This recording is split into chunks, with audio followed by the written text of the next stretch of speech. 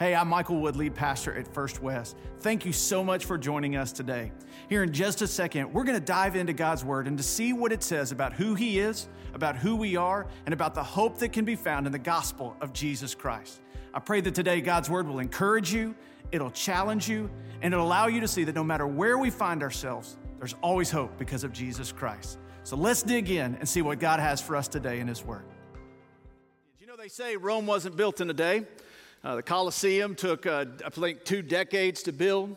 We see these places all over the world. You think about the Taj Mahal, took 22 years to build that. The Great Wall of China, 2,300 years to build the Great Wall of China. And for First West to go through the book of 1 Corinthians, 37 weeks. You know, if we average out a sermon being 30 minutes long, no comments on that.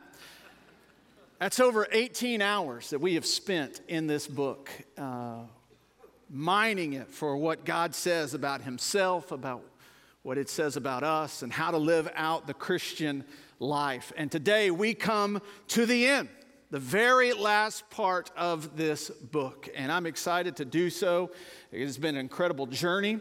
I'm also excited about what's next. I'll just tell you, next week we start what I think I might be more expectant and excited about what God has for us in preaching over the next 7 weeks than any series we've ever done. Next week, we're going to begin a journey through the issue of forgiveness. Understanding our forgiveness before God, understanding our forgiveness among one another, understanding the importance of forgiveness of ourselves. I'm just going to tell you, this is going to be a great series for us coming ahead in the weeks ahead. This will be especially good for you to invite somebody that you know is dealing with unforgiveness and bitterness in their life. And I'm very expectant of what God's going to do in our lives individually, in our church, as we mine deeply what it means to experience total forgiveness in our lives. But today, we wrap up chapter 16, and we get to hear in many ways Paul's last words in this letter. His last words. When we think about last words or last things, oftentimes we think about that person laying on their deathbed, knowing that in just a moment they're going to depart from this world into eternity, and that last few nuggets of truth or requests, whatever it is that they make. But in reality, we spend our life sharing last things. You say, Michael, what do you mean by that? Well, for instance, here with Paul, he's going to give them a few last minute things here before he wraps up this letter, but he's going to write to them again. In the same way, in the rhythm of our life, we find ourselves in moments where we're giving someone, as we're about to walk out the door, hey, a couple of last things we want you to remember. Like for instance, when you take your child and for the very first time, you leave them with your parents. Now, somehow you forget that your parents have a little bit of experience, right? They raised you, right? But you leave your child and you're like, oh yeah, before we go, listen, keep your eye on him at all times. Don't let him get out of your sight. If you go anywhere, make sure he goes to the bathroom before you leave, right? And if for some weird reason you have to go to the doctor, I want you to write down everything the doctor says because I want to know exactly what was said. Right? You're giving them a couple last things. The reality is the cycle of life. In one season of your life, you have your parents taking care of your kids, but there's another season where your kids take care of your parents, right? Are you with me in that? Right, as your parents are aging and they're needing a little bit of help, and so you ask your child, hey, I want you to go hang out with grandma and grandpa. Hey, and a couple of last things. I want you to keep your eye on them at all times. Don't let them get out of your sight. If you go anywhere, make sure they go to the bathroom before you leave. All right, and third, if for some reason you have to go to the doctor, write down everything they say. Because grandma and grandpa may not remember, right? I'm totally joking by that, but it is true. There are last-minute things that we give, right? Whether maybe that's dropping off a child at college. Hey, don't forget your first love is Jesus. Stay committed to your schoolwork. Don't have so much fun that you forget that you're there to get a quality education. Man, make smart decisions while you're here, right? It's last things you're given before you leave. And so naturally, as Paul is going to wrap up this letter today, we're going to see that he's going to give them some important last things. Really, there's going to be 2 main observations we're going to see here that I believe we can walk out of here and be encouraged with today. I want to invite you to stand as we do every week to honor the reading, the authority of God's word. We're going to begin today In chapter 16, verse 13, we'll go to the end of the book. The Apostle Paul writes, "Be alert, stand firm in the faith, be courageous, be strong, do everything in love. Brothers and sisters, you know the household of Stephanas. They are the first fruits of Achaia and have devoted themselves to serving the saints. I urge you also to submit to such people, to everyone who works and labors with them. I am delighted to have Stephanas, Fortunatus, and Achaicus present, because these men have made up for your absence. For they have refreshed my spirit and yours. Therefore, recognize such people. The churches of Asia send you greetings. Aquila and Priscilla send you greetings warmly in the Lord, along with the church that meets in their home. All the brothers and sisters send you greetings. Greet one another with a holy kiss. This greeting is in my own hand, Paul. If anyone does not love the Lord, a curse be on him. Our Lord come. The grace of the Lord Jesus be with you. My love be with all of you in Christ Jesus." Let's pray together. Father, today we offer this time to you with an open heart, with an open mind, and a receptive spirit, God, for what it is you have for us today from your word. We pray, Spirit of God, that you would be at work in us in such a way that your word, which is living and active, it transforms the way that we live our lives. Thank you, Jesus, for the hope of the gospel, the hope that is found in your death, burial, and resurrection. And knowing that it is in you, it is in the gospel. It is the only thing that can empower us to live in the way in which Paul is going to call us to live today. So we give ourselves to you today. In Christ's name, and God's people said, amen. And may God bless the reading of his word. You can be seated. A few last things that he's going to give us today. And in fact, we're going to go a little out of order for some of you type A OCD people. It will be okay, all right? It will be okay. But I want us to really conclude the letter before we pull the observations out. If you look with me in verse 19, we see here where he makes this turn. And this really is kind of the classical ending that Paul would give to almost every single one of his letters. It's the classical ending that you would find in a lot of writing that would happen in that day, specifically writing that would happen with using a scribe. All right, this would be the person to which a person would vocally dictate what they desired to be written. Then you had the person who was simply there writing down everything that was said. And that's exactly how Paul penned this letter to the church in Corinth. And so he begins in verse 19 of simply saying, passing on some greetings. And I think it's a good takeaway for us to see the significance of the body of Christ. Brothers and sisters in Christ, that not just in different cities, but in different regions, in different countries, right? There is a camaraderie, there is a familial relationship that is found because of the gospel. So the churches send you greetings. Aquila and Priscilla, these were tent makers that Paul co-labored with in making tents in Corinth. And they came to faith in Christ through Paul's ministry. So the church would have known Aquila and Priscilla. So it makes sense that Paul would reference them. They send you greetings, but not just them, the church that meets in their home, all the people in their home, they're sending you greetings. All the brothers and sisters send you greetings, right? So we see the heartfelt relationship that takes place. And then he says there, greet one another with a holy kiss. I'm not going to give any commentary on that. Take it for what you will. I'm just kidding. I will a little bit. All right. Some of you got real nervous. All right. This was a contextual, cultural greeting, all right? So today we would say greet each other with a holy fist bump, right? A holy man hug, handshake, hug, whatever it looks like, right? He's just calling for that sense of relationship, intimacy, and care among, as he has called them over and over again in this letter, brothers and sisters, the beloved brethren, the family of God. And then verse 21 is where we see that Paul takes the pen, actual pen in his hand, and he says, this is in my own hand, Paul. In fact, in the book of Galatians, I believe it's Galatians, the end, he's going to say, see what large letters I write to you with. There was a significant difference in how the scribe had been writing to how Paul was now writing, but this was a validation of all that had been said. Some even believe that in this time there were already letters that were going out to churches that were being attributed to Paul when Paul had not written them. So this was a way for him to secure the authenticity of this letter by him taking the pen in his own hand. And he says several things there. Verse 22, if anyone does not love the Lord, a curse be on him. Now that's a strong verse, isn't it? Wait a second, Paul, you're saying like if you're not a part of our team, then a curse be on you. Well, I hope you remember the context and the full context of Paul's heart is expressed in 1 Corinthians. Remember, Paul said early on, listen, I have desired to become all things to all people so that by some way I might win some to the gospel. Paul was leveraging his entire life for those who did not love God. The understanding, I think, here is that Paul is reminded, as we see in John chapter 3, verse 18. We're familiar with John 3:16, right? For God so loved the world that he gave his only begotten Son, that whoever believes in him will not perish, but have everlasting life. But in verse 18, it says, for the one who loves God is not condemned, but the one who does not love God already stands condemned before God because he has not believed in Jesus, the Son of God. There's an understanding there of not just the hope of the gospel that is found in giving your life to follow Jesus through belief, but it's the reality of unbelief for the one who chooses not to give their life to Christ. That you stand condemned in your sin. It's interesting here when Paul says this, the word that he uses here of the one be cursed is the word anathema. It is just that. It's a recognition of a curse.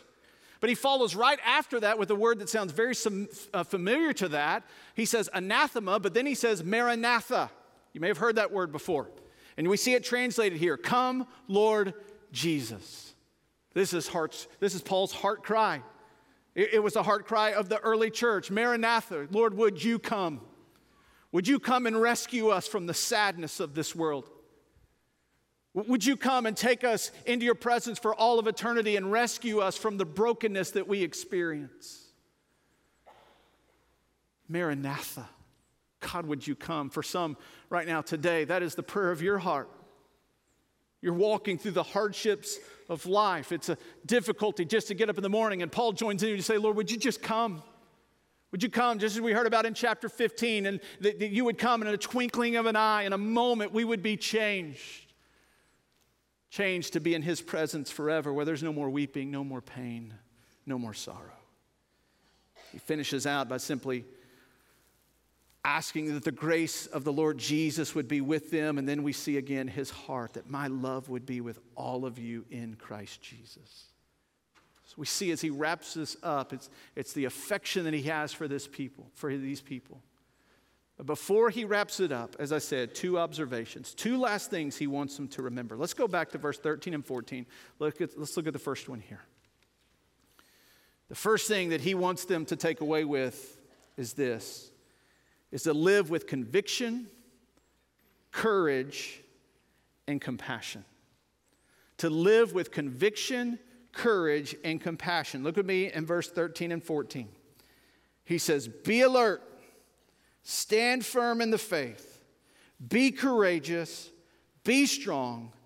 Do everything in love. You can see here, just as I was saying, as you get ready to walk out of the door, you turn to that person, hey, just a couple of last things I want to make sure you remember. And it's in this moment he gives what I call punchy imperatives. Right? Imperatives, that's a call to action. It's something that you are to do, but it's punchy here. It's hard hitting. He's just giving them one after another. There's no commentary here, right? It's just simply this. Do this, do this, do this, do this, do this. And he lays this out for us. We see that it's a call to live with conviction, with courage, and compassion. It helps us understand the main idea that we're taking away today from this message is to understand that faithful Christians, that we should possess backbones of steel and hearts of love and hands of service. That's what he's going to leave the church at Corinth with. It's what the Spirit of God has for us today, that as the people of God, we would have backbones of steel, that we would live with conviction and courage, that we would have hearts of love, that we would do everything in love, and as we're going to see here in a moment, that we would have hands of service. Paul says here in verse 13 to be alert. To be alert. Oftentimes in the New Testament, even in the Gospels, we see Jesus referring to this idea of being alert. And it is doing so, thinking back of that idea of Maranatha, of the coming of the Lord, of his reappearing. Saying, be ready for it. Right? Even Jesus said, I don't know the time or the hour, but we know that he is coming. And there's a call for us to live our life with that type of urgency and even in a sense that type of accountability that Christ is coming again. And so don't waste a moment, don't waste a day, don't waste a relationship. But I think what Paul is getting to here is not from the idea of Jesus reappearing, but it's the understanding of be alert of your surroundings. One scholar refers to it as be alert of the corrosive influence in your life. To understand that, as it tells us in 2 Timothy, as it tells us in Thessalonians, the importance of being alert, to stand fast, and to hold firmly to the traditions that you were taught. The importance of being aware that Satan prowls around like a lion ready to devour. To understand, as Paul's had to deal with in this letter, the false teachers that exist that would desire to lead you astray. Over and over again in this letter, he's had to deal with issues where they have been influenced, not for the positive or the negative. And so he's saying, listen, in your life and the way that you live your life, don't just go walking through it, just kind of seeing where the wind's going to push you, but to be alert. Be discerning of the relationships that you have. Be discerning of the teaching that you're sitting under. Being discerning of the influences that are happening in your life. But not just to be alert, he says here, to stand firm in the faith. This is the only qualifier that he gives in these imperatives, specifically in the faith. The 2 Thessalonians passage called them to be steadfast in the traditions you were taught. That's the idea of the faith, of the gospel. I'm not going to speak a lot to this because we did a couple of weeks ago, and if you weren't here for it, you can go back and watch it. But in chapter 15, verse 58, where he calls us to be immovable, right? That we hold the line. This is what we talk about when we talk about living with conviction. You know what you believe and why you believe it, and you don't allow the whims of our culture, the influence of a friend. You don't allow those things to shape what you understand to be the truth about who God is, about who we are, about our need for the gospel, and what it means to live out the Christian life. You hold firm. You stay the line. We see that call for us to stand fast and to hold firm. The next one he says here is to be courageous. To be courageous. If you're familiar with the scriptures, you may recognize that he's going to say here, be courageous, but then also be strong. And oftentimes in the Bible, we see those two words linked together, to be strong and courageous. Right? You may remember from the Old Testament when Joshua begins to lead the people of God, right? And there was that call to be strong and courageous, Moses. Be strong. For some of you, that's your life verse. You love that verse, right? Be strong and courageous. And Paul's giving them that same call here. Some of you, your translation may say to act like men. The idea there, and again, if you follow this letter, if you've been with us, you know how many times that Paul has referred to the people at Corinth, the church at Corinth, as being childish. Right? At times he's saying, listen, I wanted to teach you even deeper, harder truths, but you can't receive them because you don't have the maturity to understand it, to grasp it, or to live it out. So he's calling them here to act like men, to act like people of maturity, people of courage. People that when they hear the loud thunder outside in a storm, they don't crawl under the covers. Why?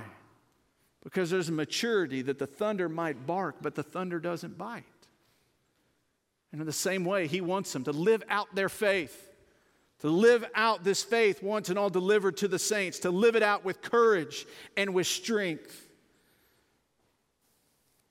Call to maturity, to live out what you say you believe, even when your coworker says, I think that's wrong.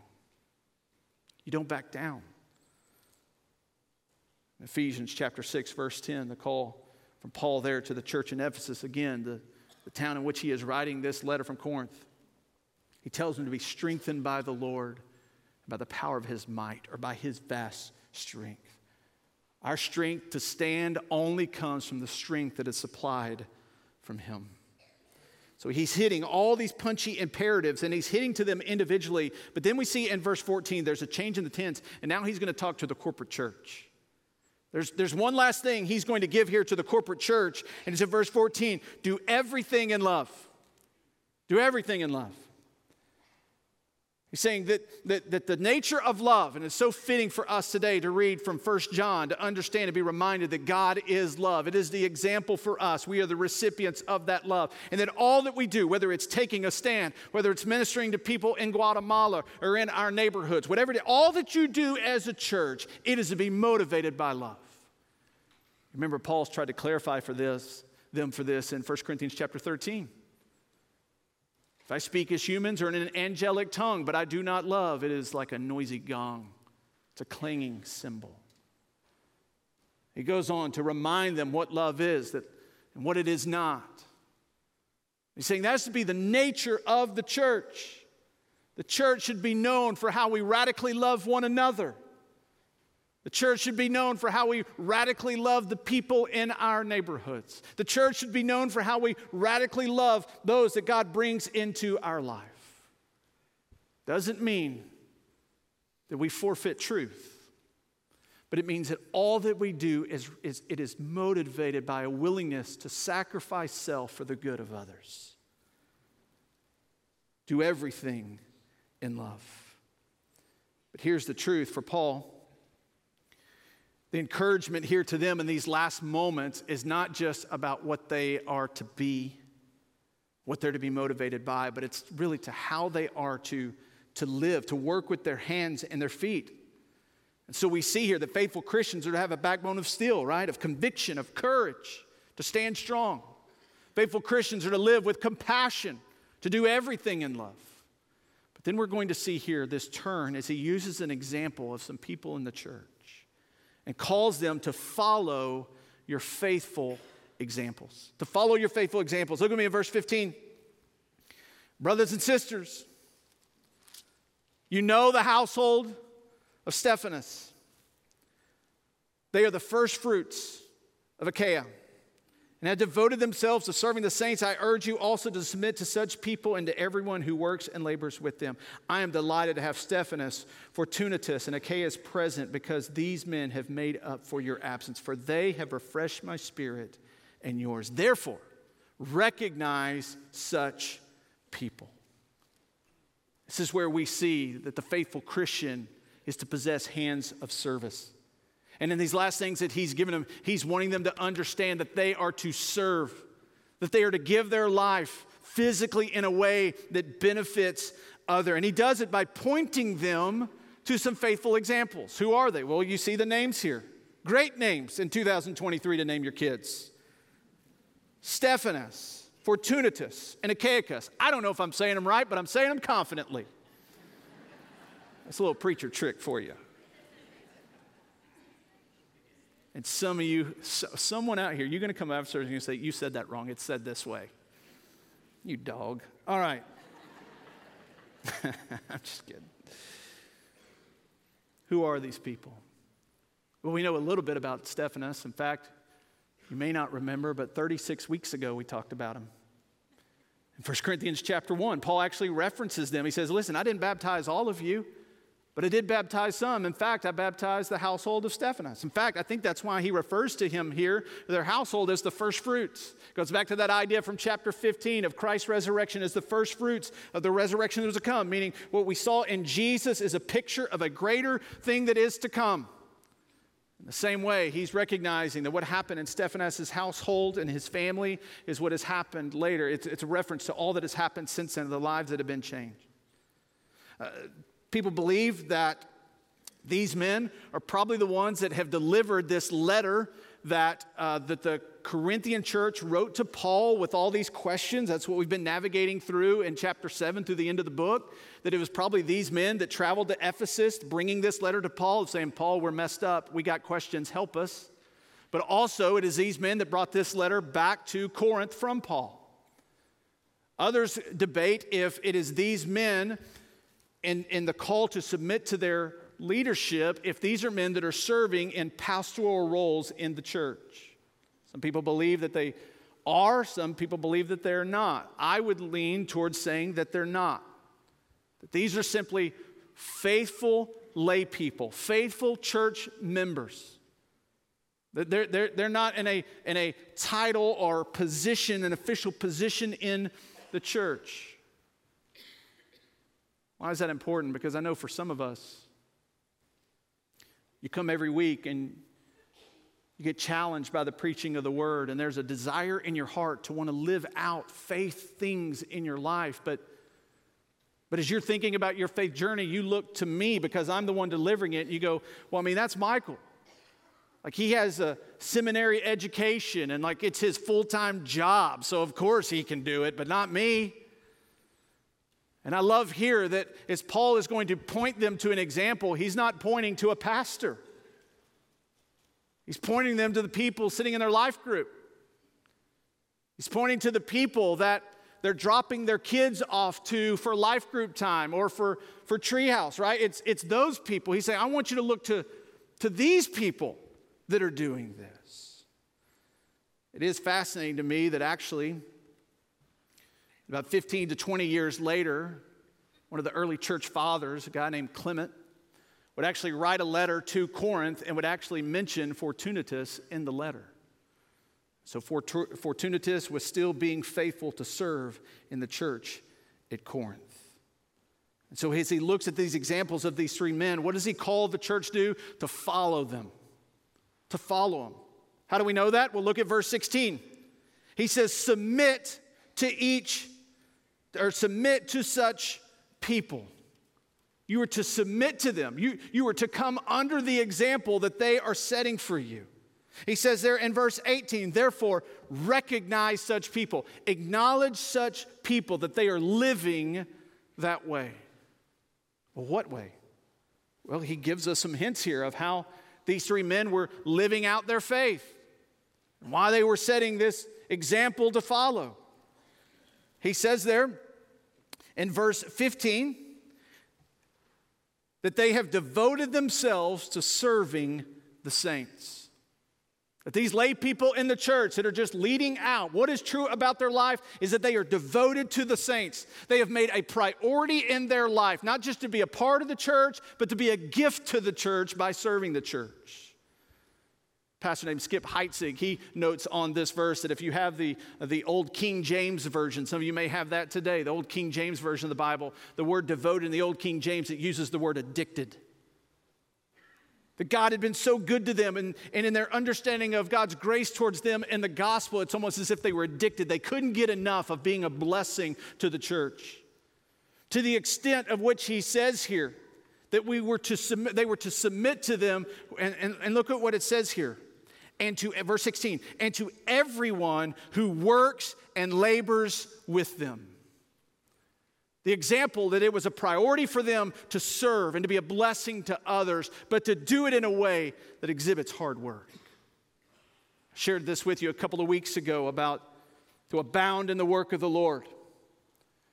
That I think the New Testament writers would have a hard time understanding how a believer in Jesus Christ could be lazy when it comes to kingdom work.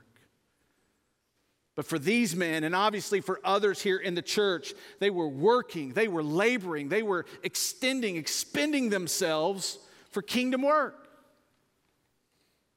And finally, we see here that in verse 18, he says, what an incredible compliment.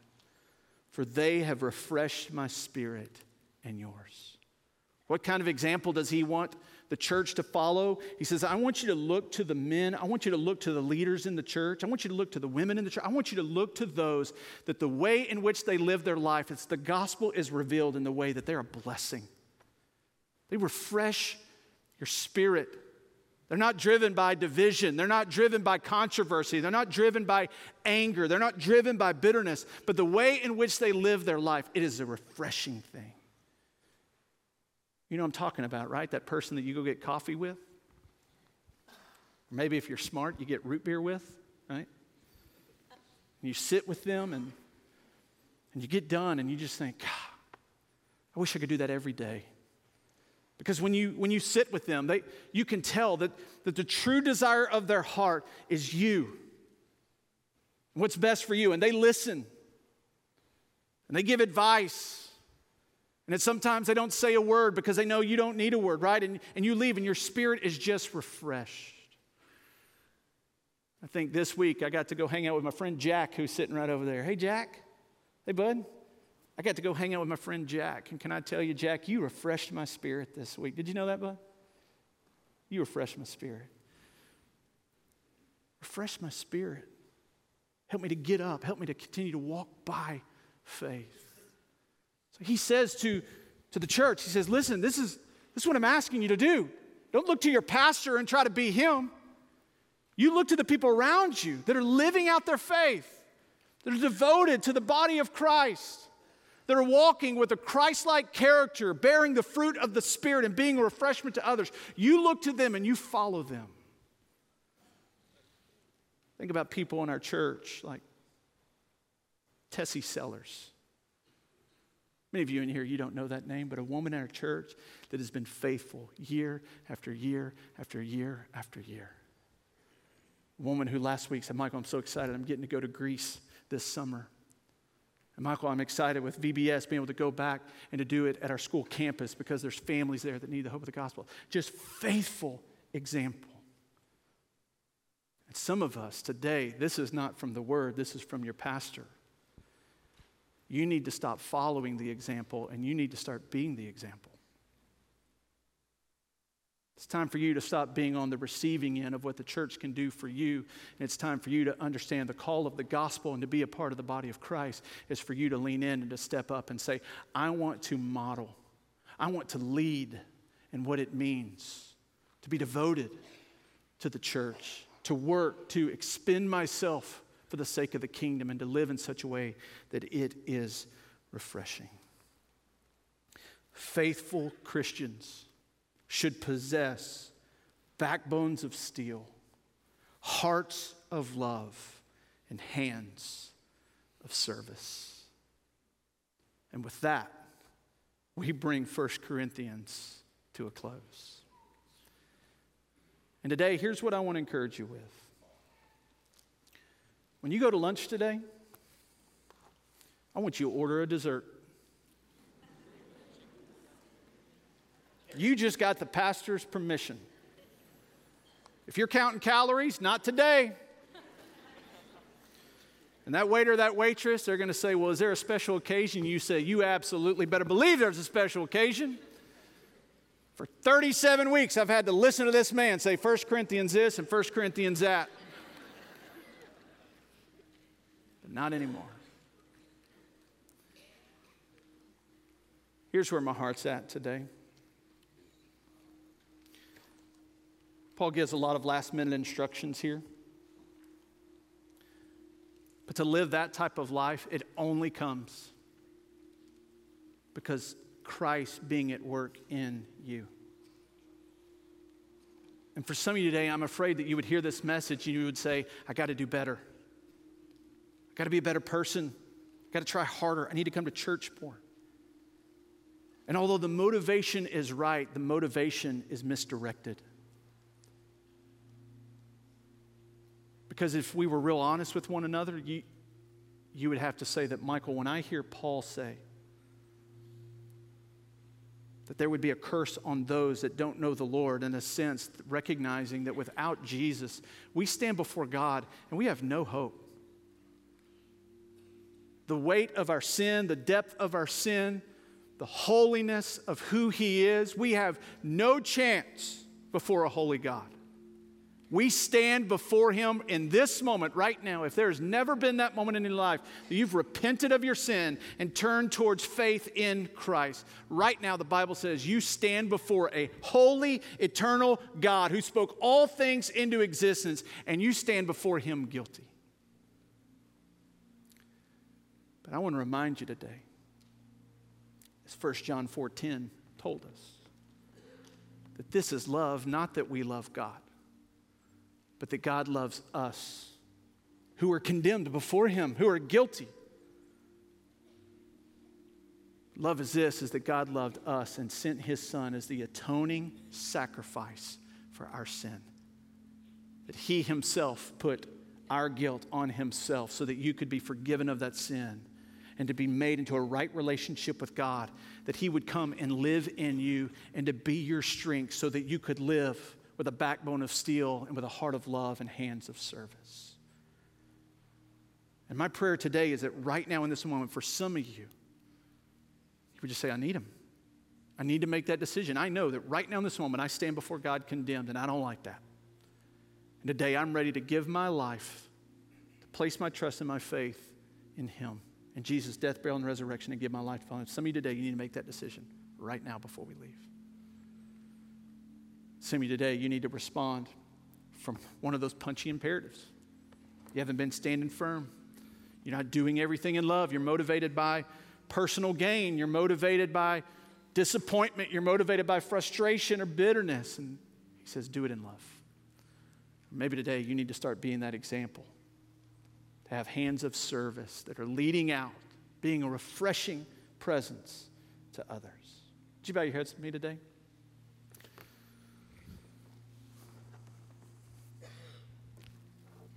As we take a moment here just to reflect on what the Spirit of God is doing in your hearts today in light of the preaching of God's Word. I want to remind you back to what Woods Watson said a couple of weeks ago. The most important thing you can do right now at this moment is obey what God's telling you to do. For some, you feel the knock on your heart of God saying, it's time. It's time to turn your life over to Him, to trust Him, and to live your life to follow Him.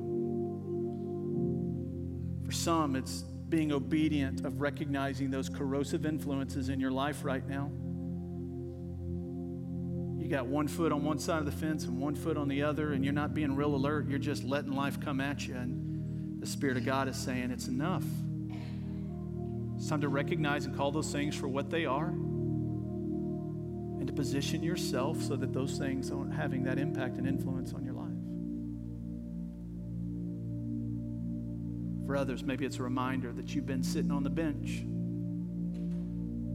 You're reminded today of the faithful example that is set, not by your pastor, but by so many people that are serving you as you've been a part of this church on the receiving end. And today, you recognize, God, I got to get in the game. I got to be doing my part. I want to do my part. I want to be a blessing. I want you to use me in our church and in our community and in our world.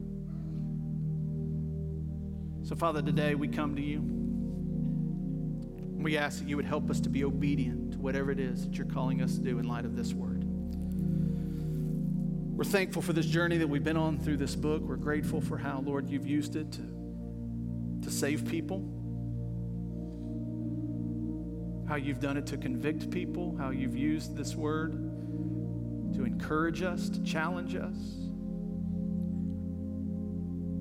But Lord, I pray more than anything, in light of today's message, in light of 37 weeks full, Lord, that it stirred our hearts to want to live like you and for you more than any other time in our life. That we would pursue you with all that we are. So, Father, whatever you're doing at this moment in our hearts, help us to be obedient. Don't let us justify. Don't let us sweep it under the rug, but may we be obedient to who you're calling us to be, knowing, God, that you know what's best for us. We entrust ourselves to you in Christ's name.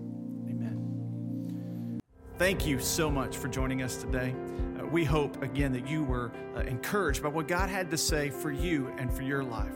I just want to extend an invitation for you today. Maybe today you realize that you need Jesus in your life. Maybe today you just need to take that next step in your spiritual walk, or maybe you've got a spiritual need. And I want you to know that we would love to come alongside you and serve you any way that we can. Feel free to reach out to us at firstwest.cc, or you can call the church, 318-322-5104. And we would love to help you in what God is doing in your life. Have a great day.